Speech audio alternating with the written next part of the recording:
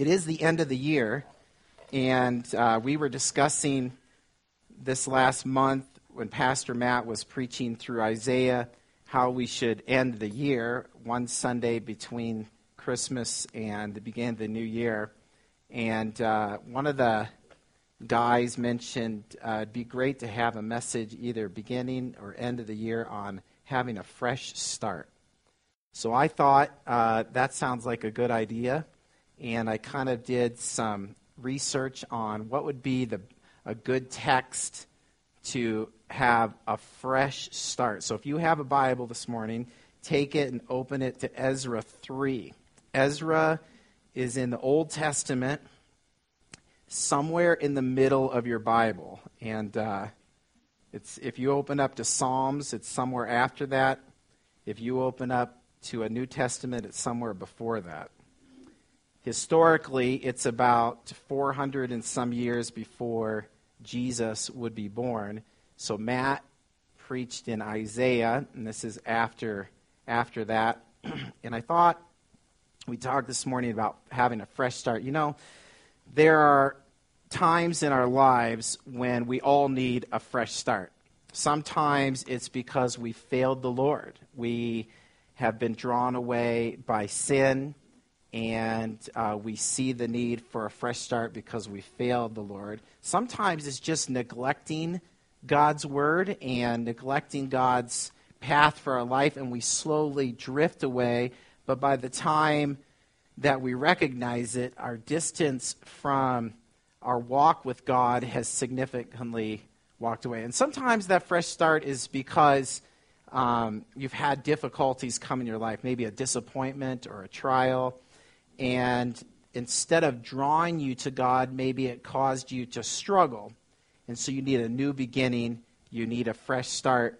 And we're going to look at an account in Ezra that speaks of a group of people beginning this fresh start.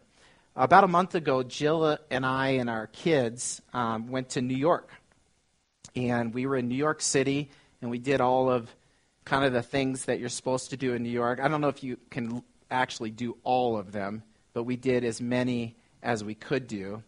And one of those was taking the ferry to the Statue of Liberty and to Ellis Island. And if you've ever taken that ferry, I think a couple things that it makes you think of. I think the first thing that came in my mind is all of those people that came by ferry over the years that saw the Statue of Liberty, and to them it was this beacon of hope and liberty. And after crossing an entire ocean to see the Statue of Liberty was a huge deal for them. And ironically, when they would come in the harbor, they did not stop at Ellis Island first. They would stop at New York and on one of the islands there, and those in first and second class usually were cleared on the boat. And so they would have to have all their papers and their clearance. But because of their financial status, usually they were able to take care of that beforehand, and so they went right on to New York. But third-class passengers usually rode lower in the boats, and so they would get on a ferry, and they thought they had made it to America, which they had, but they hadn't quite made it to America yet, and they would go to Ellis Island. And they would go on to Ellis Island, and they would have all these checks. It was really interesting to learn about all the things. They had this piece of chalk, and if you've been there before, you probably recognize some of these stories, but they had all these things they would check you for. And so they had this piece of chalk, and if they noticed something about you that may make you unfit to enter the United States, they would mark a letter on you. And so whether it was a health issue or whether it was they thought that you had a limp in your walk, or maybe you had an eyesight problem, or maybe you were just slow in understanding stuff, they would mark these, and they would mark them in chalk, and then you would go to different places for doctors or psychologists to check you out before you would come to the United States. But there was one kind of common theme throughout all the stories, and that is all of these people were coming here to escape something and the hope of something new. Some of them it was famine, some of them it was political oppression, some of them it was religious oppression, some of them they couldn't get jobs, some of them were fleeing that they were criminals in the area that they lived. Some of them had no family, and the family had already come over. And so they were all looking for this fresh start. And they would take a journey that began with trying to get on a boat and go across the ocean. And you would read stories about people that halfway across the ocean, they were so sick, they had been through so much. And some of them actually said, I wish I just would die now. Like, it's not worth it, the trip over. And it would take them sometimes months on their journey over. And it's really interesting learning about Fresh Start. It's not that dissimilar to the story we're going to hear today and the account in Ezra. I want to give you a little background before we get into Ezra 3. And we'll have some of this scripture on the screen too and kind of be in Ezra 3 most of the time. But there's some key people in the story. Obviously, the most recognizable is the people of Israel, the Jewish people. And they'll be kind of, we'll talk about them. They're the main part. There's 3 individuals that God worked in their hearts to help the Israel in this journey. So they had been in Babylon, and they were a captive people in Babylon. Nebuchadnezzar had captured this group of people. He had destroyed a lot of their monuments, destroyed the temple, and these group of people, the Jewish people, we read about some of those in Daniel and the 3 gentlemen that did not bow down to the king. We read some of their accounts. And the story starts to change here when King Cyrus became the leader in Babylon. The first individual is a guy named Zerubbabel. And Zerubbabel was kind of, in history, is recognized as the prince of Judah in captivity. And you'll kind of see him come in the story. And when he heard this decree from Cyrus that they were going to allow some of the Jewish people to be free and go back to their homeland, God worked in Zerubbabel's heart and raised him up that he would go and help with the building of the temple. And so he was kind of a leader in helping rebuild the temple and headed back. Another person, the book that we are in today, Ezra. And Ezra was a scribe and a priest, and this is 457 BC, before Christ, that he obtained leave from Cyrus to go to Jerusalem, and he was going to go with this group of Israelites, and he was going to be kind of a spiritual leader, get them back to the teachings of Moses, help them build the altars to do sacrifice, and he's a key individual. And then the third one, which we're not going to cover today, but later you can read about Nehemiah, and Nehemiah has this passion. He was a cupbearer for King Artaxerxes, and he later would help them build the wall around Jerusalem. And he thought that he would make this journey, and he became the governor of Judea, and his great work was building the wall. So Ezra, the book here, chronicles, just tells all of this story, and it ends right at the beginning here of Ezra. And there's this proclamation from Cyrus, the king of Persia, allowing the Jews to return to the land after their Babylonian exile. So this morning, I'd like to give you like 4 ideas or 4 key thoughts, 4 steps to a fresh start. So 4 ideas that will help you this morning from the book of Ezra here, the fresh start. But to get a little context of Ezra 3, it's important to go back to Ezra chapter 1. And I know it says 3:1. Oh yeah, let's read from Ezra 3:1, get a little context of the story, then we'll go back to Ezra 1. This is right at the beginning of Ezra. In your Bibles, you'll see this. When the 7th month came and the Israelites had settled in their towns, the people assembled together as one in Jerusalem. They began to build the altar of God of Israel to sacrifice burnt offerings on it in accordance with what is written in the law of Moses, the man of God. So this is kind of the context of where we start.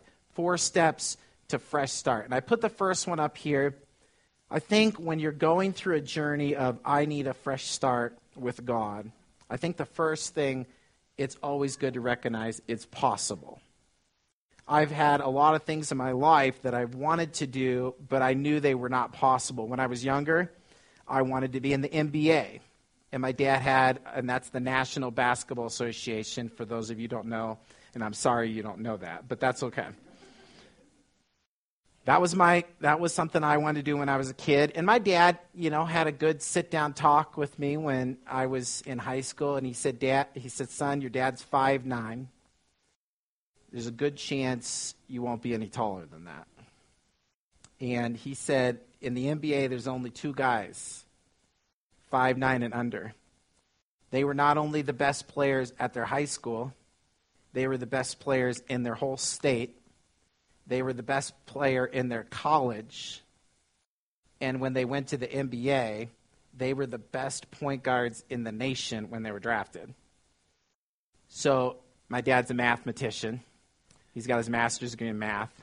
And he said, you want me to break that down for you? He said, go to college, kid, get a degree.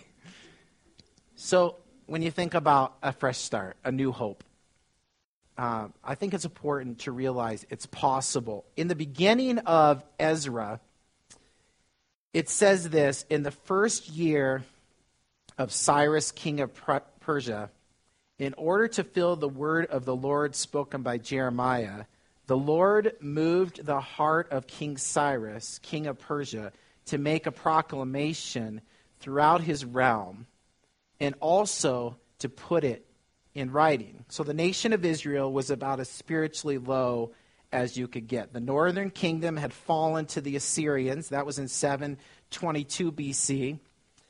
And they had a history of idolatry. And then the southern king of Judah, they fell in 587 when Nebuchadnezzar, he destroyed Jerusalem. He destroyed the temple. He brought the Jews back into captivity. 50 years had passed to this point that they had been in captivity, so there was a group that knew of what it was like to live in freedom, and there was a lot of them that all they knew was captivity in Babylon. And it says he stirred up a pagan king's heart, King Cyrus, to issue a decree permitting the Jews to return to the land.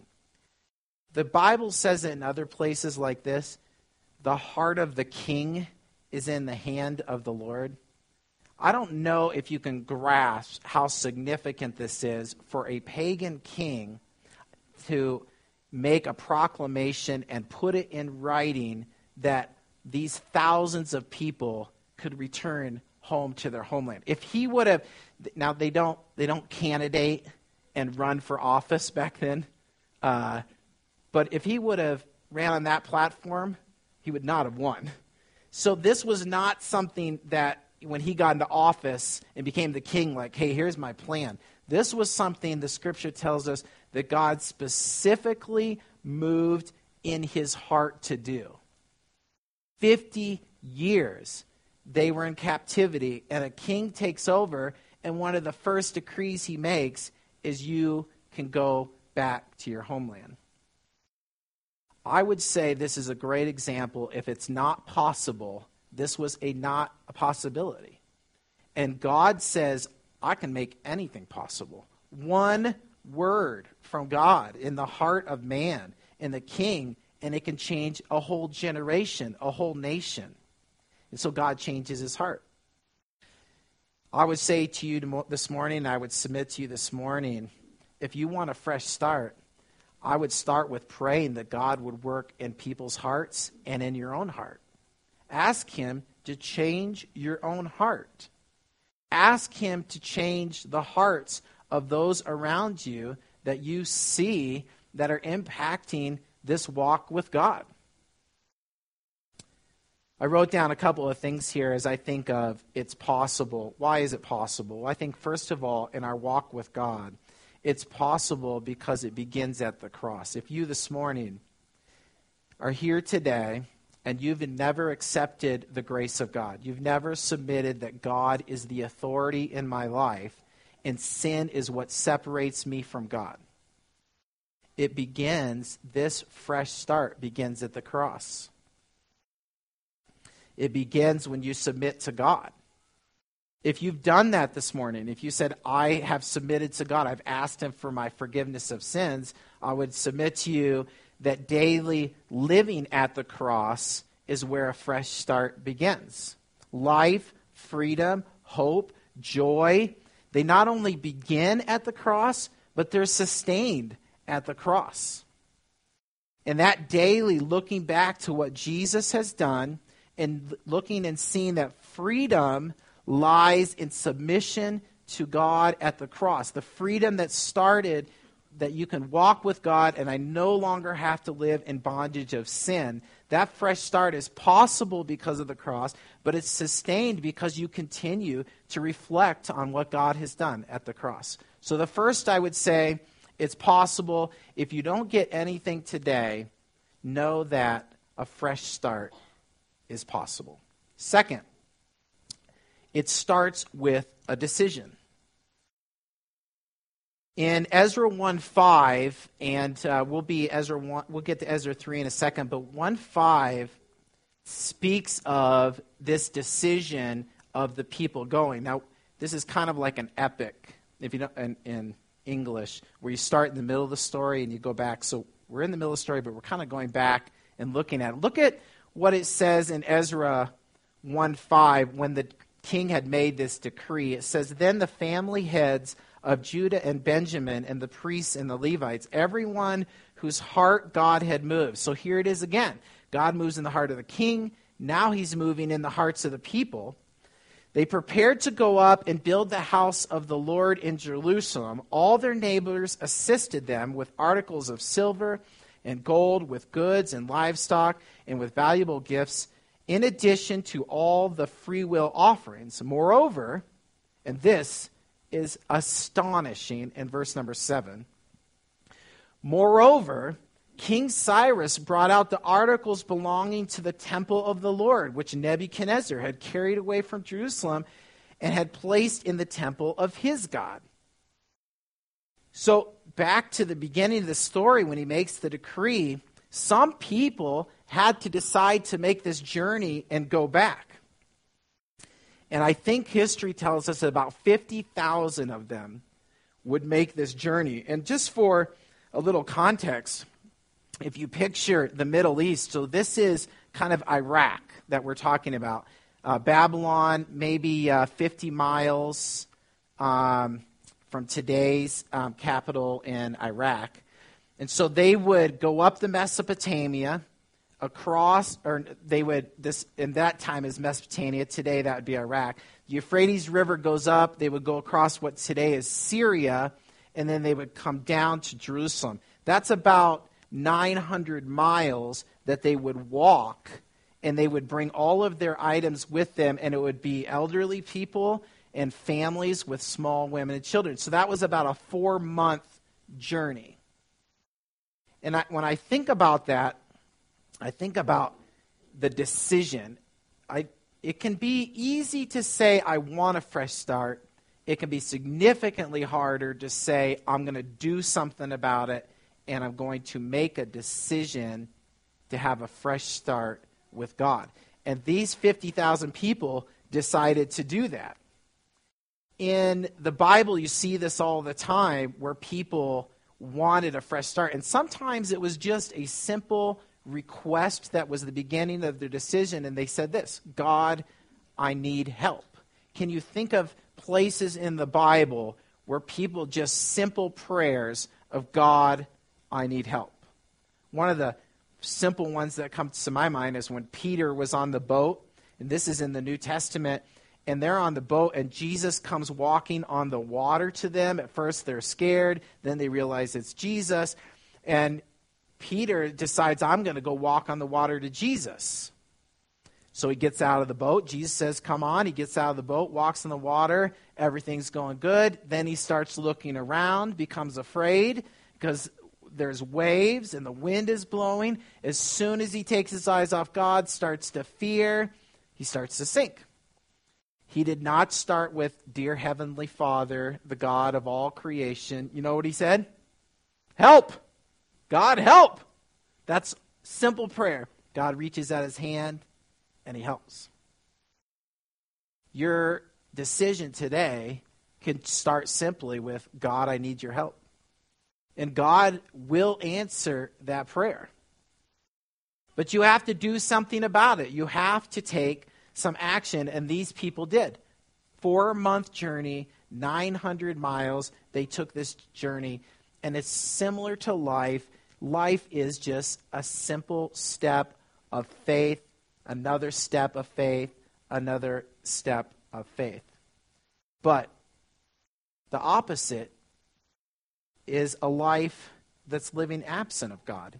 And I submit to you, there is nothing worse than walking steps that are not with God and are not in faith with God. And their ancestors had already done this.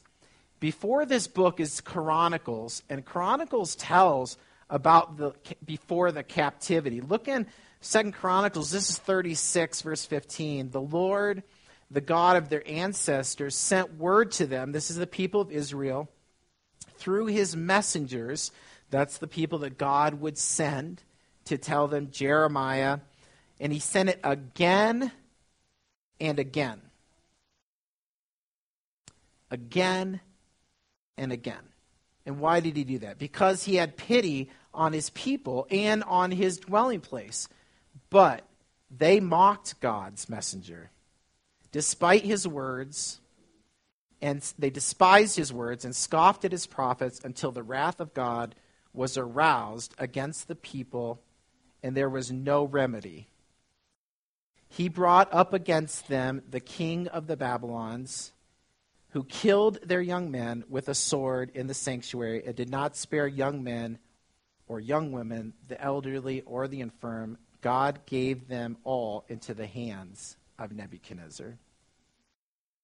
I think this should be a sobering passage, because before they were in captivity, God sent messenger after messenger and sent it again and again because he loved his people and he wanted them to have this fresh start with God.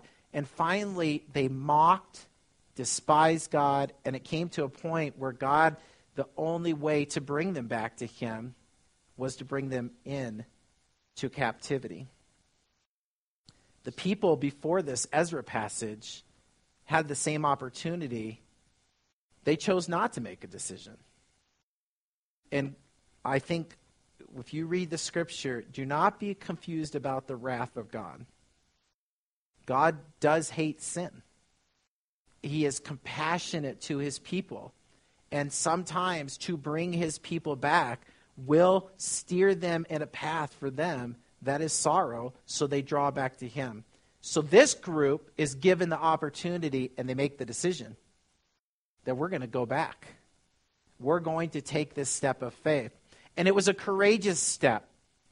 They were afraid, and we'll see in Ezra 3 that they were afraid because of the people around them.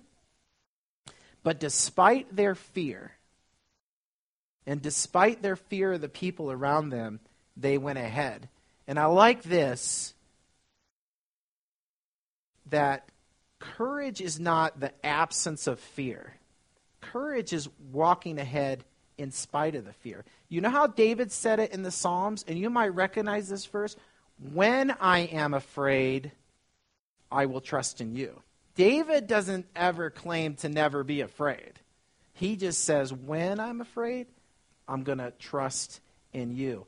So it does take this courage. And these people chose to take this courage. Third, so it's a fresh start. It's possible. You have to make a decision. They do make the decision. But you'll see in this Ezra 3, it requires some rubble clearing. So this is back to Ezra 3:1. When the 7th month came and Israelites had settled in their towns, so they took their time to get settled. They built houses, shelters, dwelling place. They started farming.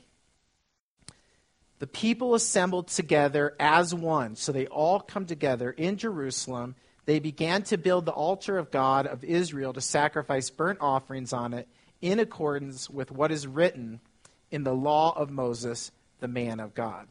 So one of the first things they did after settling is Ezra brings them together all in one place, and he assembles them, and he says, let's bring out the words of Moses, the words from God, and let's build altars and start doing what it says in the Bible.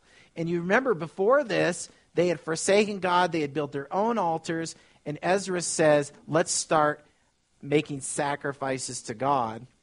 And I would say symbolically physically they cleared an area and started building altars. But symbolically, this sacrifices and offering of forgiveness to God is similar, I think, if you want a fresh start, that you got to clear some rubble in your own life. And that begins with repentance and forgiveness for God. They took time to declare what they had done in the past was wrong, and they had failed God, and we know that was wrong. We are asking for forgiveness of it. In the scripture, maybe in your life, a fresh start looks like this. The New Testament says, get rid of anger. Get rid of bitterness. Get rid of filthy living. In other words, get rid of the empty living that just brings guilt and sorrow. And if you want to bring that on your journey in a fresh start, you'll find that it's just baggage on your fresh start journey.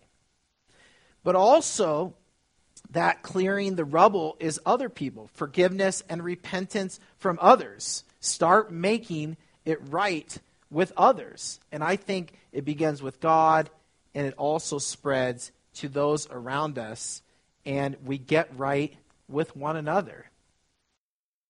That can be difficult. Our children, just the other day, we were with some friends, and they said, let's put on a classic Christmas movie. Now, when I think of classic Christmas movies, like I think White Christmas, Miracle on 34th Street, Die Hard. No. That is in somebody's list, not mine. When you ask a kid classic Christmas movies, you get Santa Claus, you get Home Alone. If you have not seen Home Alone, it is a classic Christmas movie.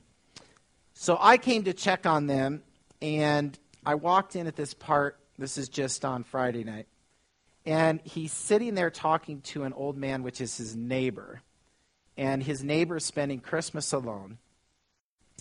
And the young boy in Home Alone asks him, he says, so why aren't you having Christmas with your family?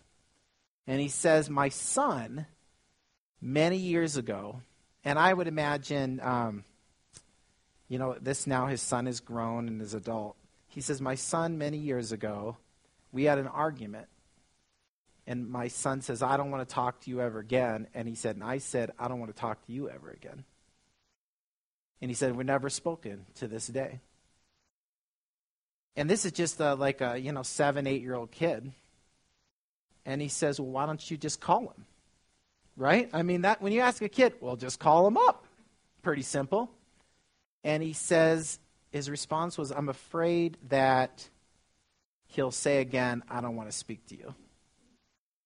And the actor, it's Macaulay Culkin, says, I don't mean to be disrespectful, but if you called him, you won't have to be afraid anymore. And he says, because if he says, I don't want to talk to you anymore, then you'll know it. But if he says, I do want to talk to you, then you can have Christmas together. And it's just a simple kid's question. You don't have to be afraid. Just call him up and you'll know. And I think about this fresh start in reference to clearing rubble. In a kid's mind, it's pretty simple. I think as an adult, calling someone up, making that phone call that you haven't talked to in a long time, and you know that there's separation, that's a hard phone call. But if you're moving into 2018 and you're like, I want to take steps with God, it's going to be difficult to do if you continue to carry the baggage and the rubble around. And in their case, here, I mean, it's hard to build an altar and a temple when you've got rubble all around. And repentance and forgiveness is so freeing. It's hard, but it's so freeing. And sometimes it was wrong done against you, and it's a phone call of just letting someone know that they've hurt you. So you got to clear the rubble, and they do that in this passage. And then one of the things that you'll see, this is in Ezra 3, verse 12. And I'm going to try and find it. There we go. I think this is 3, verse 12. I might have typed it wrong up there. When they're sacrificing here and they're starting to build the temple, it says this: "But many of the older priests and Levites and family heads who had seen the former temple, they wept aloud when they saw the foundation of this temple being laid, while many others shouted for joy."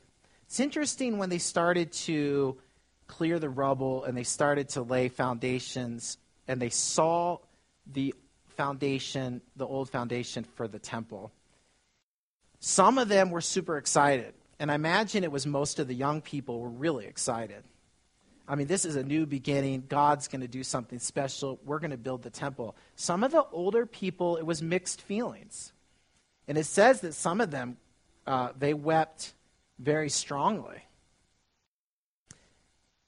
And when I think about that and you read about their story, I think it was some joy and happiness crying what God was doing. But it says that here that they had seen the temple in all its glory. They had seen Solomon's temple, and now they're looking at it, and it's a bunch of rubble. And I imagine it brought up all the memories of all the things they had done. And I wrote down here, I think for me, a fresh start moving forward does include leaving the past behind. I think it was harder for this older generation to see what had happened because of some of the choices that they had made. And I think for us, it's hard to see because of decisions we've made. Maybe our kids are struggling. Maybe our marriage is struggling. Maybe financially we're struggling.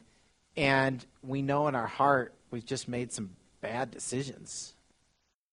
And I think part of the clearing the rubble is God's doing a new thing.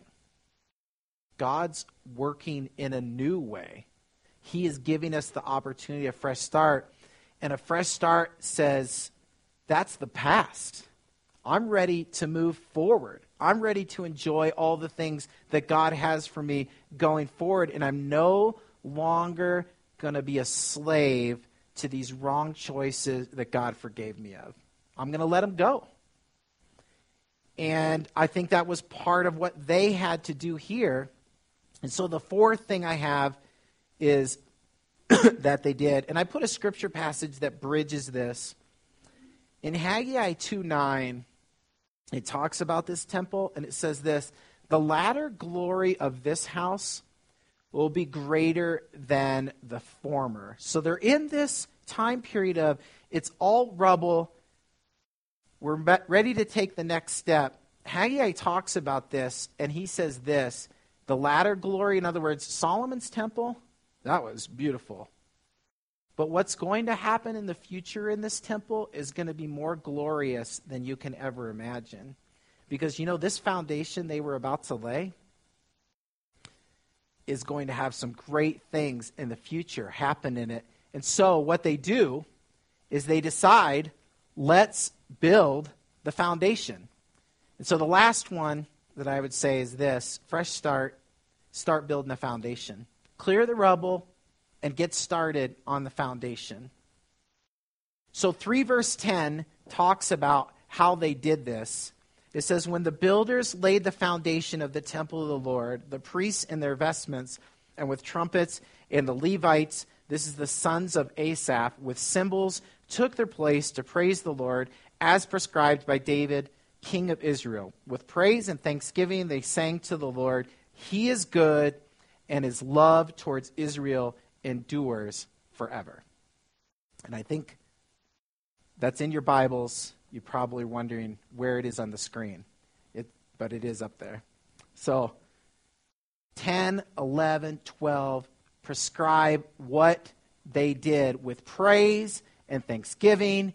They sang to the Lord, and they said this. And if you've read the book of Psalms, this will sound very familiar. He is good. His love towards Israel endures forever. So you start to build a foundation. I think that foundation begins like this with thanksgiving. All throughout Scripture, we are commanded to give thanks in all circumstances. And so at a beginning, at a fresh start, one of the first things they do when they start to build the wall or start to build the temple and the foundation, part of the foundation was, let's give thanks to God for what he's done. And as on other occasions, they started to shout. They gave praise to God, and it was a great shout, and it was expressed out of their emotions of what they felt about God and what they thought about God. They praised them with their whole hearts. And if you look down to the end of the chapter in Ezra 3, if you have your Bibles, in the end of the chapter, it says this: the sound was heard far away. That was how they expressed their thanksgiving to God. So I believe that the foundation that you can build in a fresh start is first start giving thanks. And Matt mentioned this, Pastor Matt mentioned at the beginning. I think when you come to the end of the year, you look back and say, God, you have been faithful. You have done great things. And these people started to recognize that. And then you start to get right thinking. You start to renew your minds. Do you notice in each one of these passages it says what they did? They started to look back what Moses had said, and here they look back at what David had said. And it's interesting, little side note here, this is the sons of Asaph. So that was generations now. These are the sons and the generation of Asaph who David had put in charge of the music. And Asaph himself was a percussionist. He played the cymbals. Here, generations later, his sons are playing the cymbals. And they get out and they start ascribing to what David, the king of Israel, long ago had done. And I think it's a great place if you want a fresh start and build a foundation, is start thinking correctly. You've heard of the phrase, the power of positive thinking. And that's kind of a secular idea in this area. What God wants for you is not just positive thinking. He wants right thinking. And what you'll find is when you have right thinking, here's what you'll come to the conclusion. Everything in my life is from God, and everything in my life is from a God that is good and loves me and is working towards good.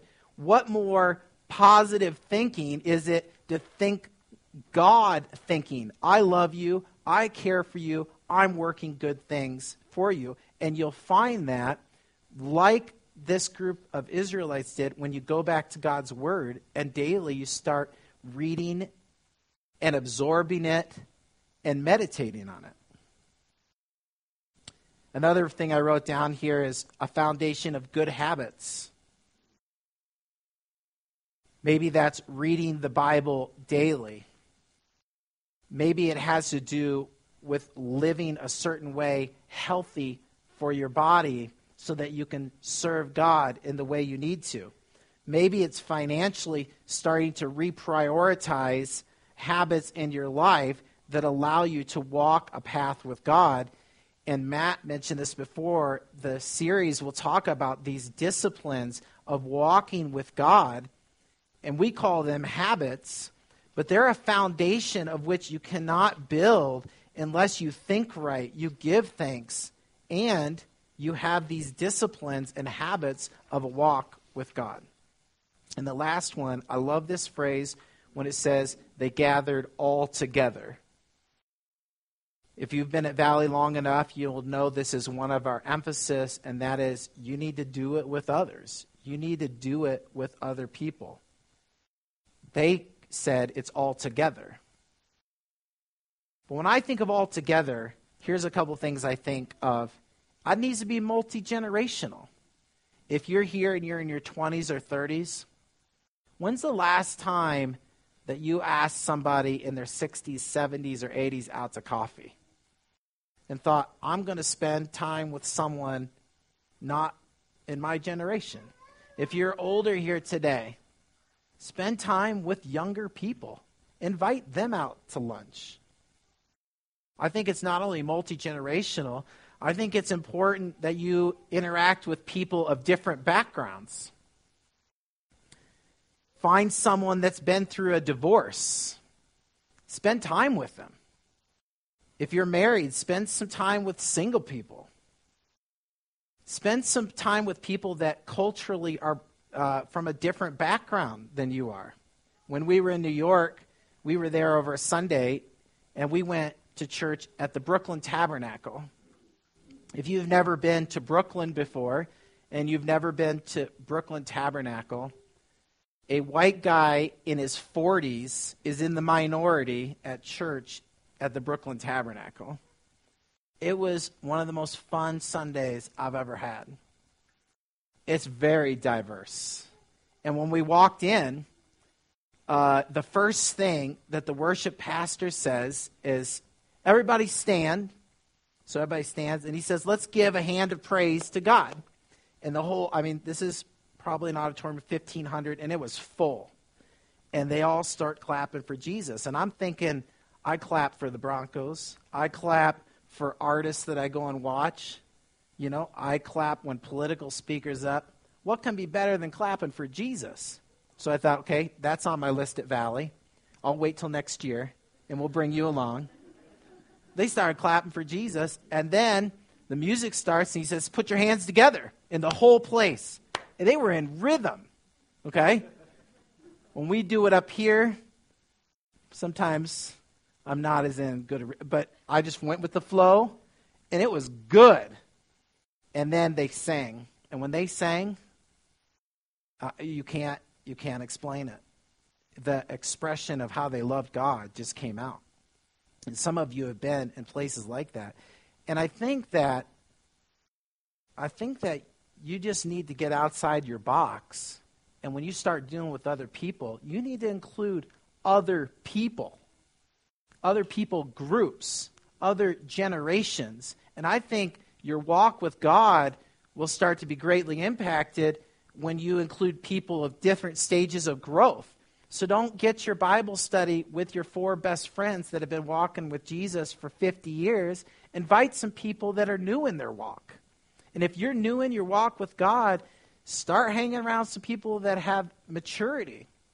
And all these people gathered together. They started singing in their praise to God, and it says, and you could hear them from far away, and they start building this foundation.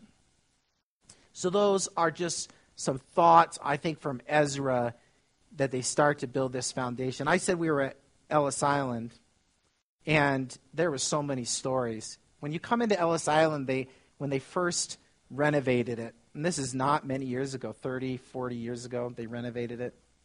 They built a statue up at the front, and this statue was of a young girl. She was 15 years old, and her name was Annie Moore. Annie Moore was the first person to pass through immigration at Ellis Island. She was the first one off the boat, the first ferry that came in, first one off down the plank, and they gave that first group, I think, a coin.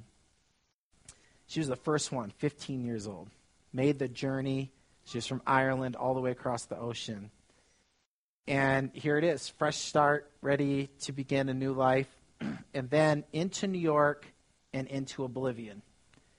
Not history notes about her, nothing recorded about her life, until they built this statue. And then Annie Moore is a pretty common name.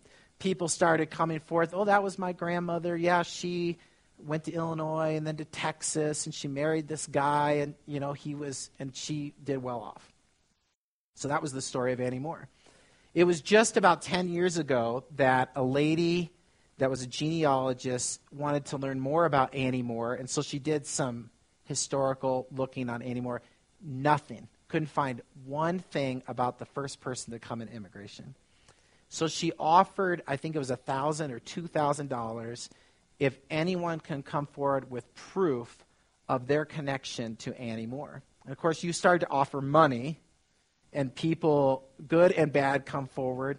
And finally, a family in New York came forward with documentation that Annie Moore was our great-great-grandmother. And they had, here's what happened to her. So Annie Moore's story was she came into New York, 15 years old, and had a rough life. It was not a glorious story at all. But she had kids, and as a Irish Catholic, a lot of kids. And she saw most of them pass away. But of those couple, I think she had more than 11 children. Some of them did survive. They had children. Some became doctors. Some became lawyers. I mean, her generation story, her life, no, not that great a story. Her kids, well, they found one segment of the family. So they found some people that knew, and then they started branching out. And they found one family that did not know they were related to Annie Moore. So they went to them, visited, and they were so excited to find out that they were related to the first person that came on Ellis Island. It was a pretty cool story. But side note to the story was one of their kids, just a month before in school, studied Ellis Island, and they had to choose someone that was an immigrant. And they had to come to school, dress up like them, interact like that person, and tell their story. They had no idea that they were related to Annie Moore, so they just randomly picked someone. And they told a story of someone they had never met, someone they had no connection, and now someone's telling them, you are the great-great-granddaughter of Annie Moore, the first person to come on Ellis Island. And there was this wow, and then oh, that's kind of bummer. Like a month ago, I could have had the greatest story in school. And I told about some lady I'd never even heard of. When I think about this story in Ezra, the most impactful thing for me, this isn't a story. This is true. There were a group of people, and thousands of them, that were in exile and in captivity, and God spoke one word into a king's heart, and it changed the rest of history. And they made the decision to go. And they said, let's do it. Do you know that's part of your story? Because that foundation they built, it would have renovations and it would have additions. It's the same temple that Jesus would walk in years later. It's the same temple that would have this big curtain that gets torn in two when Jesus paid for your sin. It's the same place where the ground shook hundreds of years later and he rose from the dead. It's like we read earlier, the glory that was Solomon's, it will have a much glorious. This is it's a true account of history that impacts you today. And because some people said, let's do it. Let's take the journey. Let's take the steps. And they took the walk. So when you encounter God, when you say, I want that new relationship, that fresh relationship with God, don't make your experience my experience. Don't make your experience the experience of Israel's. Experience God for yourself. And what you'll find is God will do great things and mighty things, more than you can even explain. Because almost everything that is great has a small beginning. And you've got to start somewhere. Today's the day. Today is the day that you can make the fresh start. And it's possible. It will take some decision making. There'll be some rubble to clear. And you'll have to get work building a foundation, but God will do great and mighty things.